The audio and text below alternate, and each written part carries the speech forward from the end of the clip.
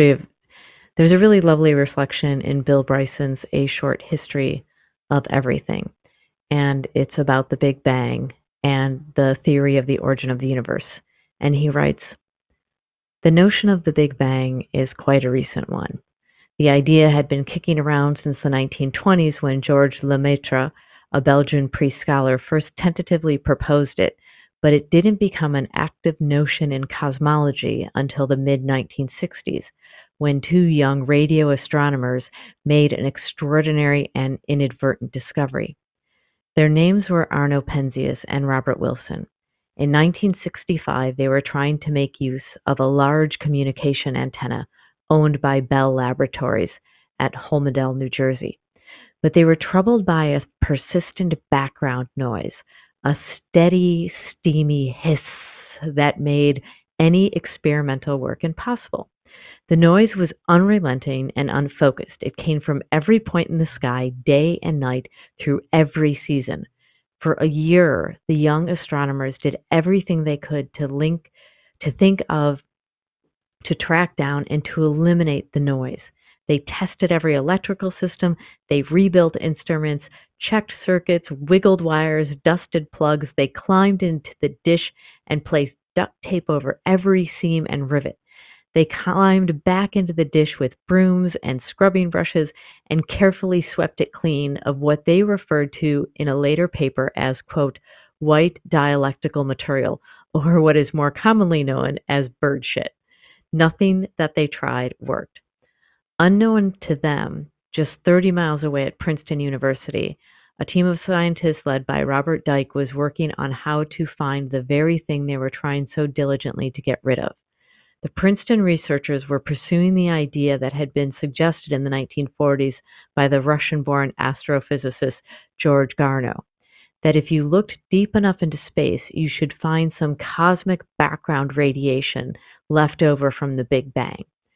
Still unaware what had caused the noise, Wilson and Penzias phoned Dike at Princeton and described their problem to him in the hope that he might suggest a solution. Dike realized at once that what the young men had found. He said, well, boys, we've just been scooped. He told his colleagues and hung up the phone.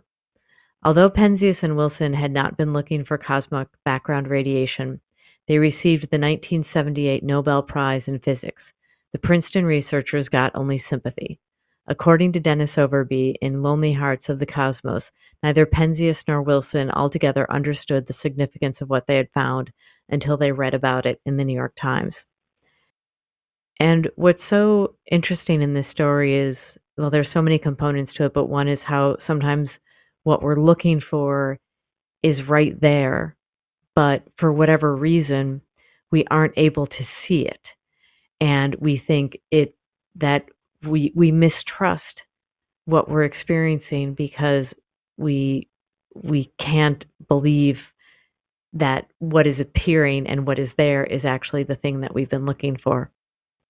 And then this also makes me think of one's own origin story.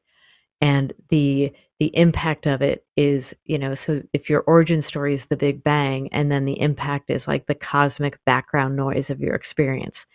And so how can we connect to that, and how can we be attuned to listen, and when we see what we are looking for, to recognize it.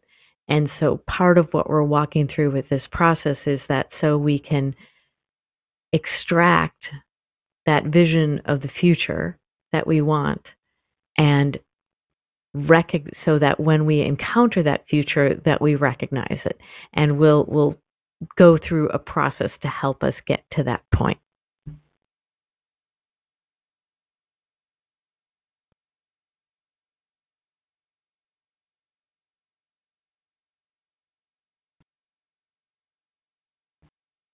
And just in case you're curious what the sound was that you heard, this is a project that was done by John G. Kramer, who's a professor of physics at the University of Washington, where, and this was at least 10 years ago, where he used data on the cosmic microwave background to do a mathematical calculation of the sound of the Big Bang.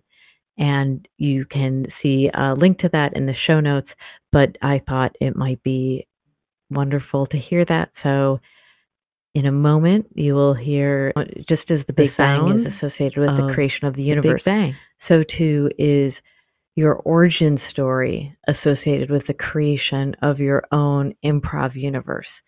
So as you are listening to the sound, thinking back of that time scale and that moment when this whole universe began for you.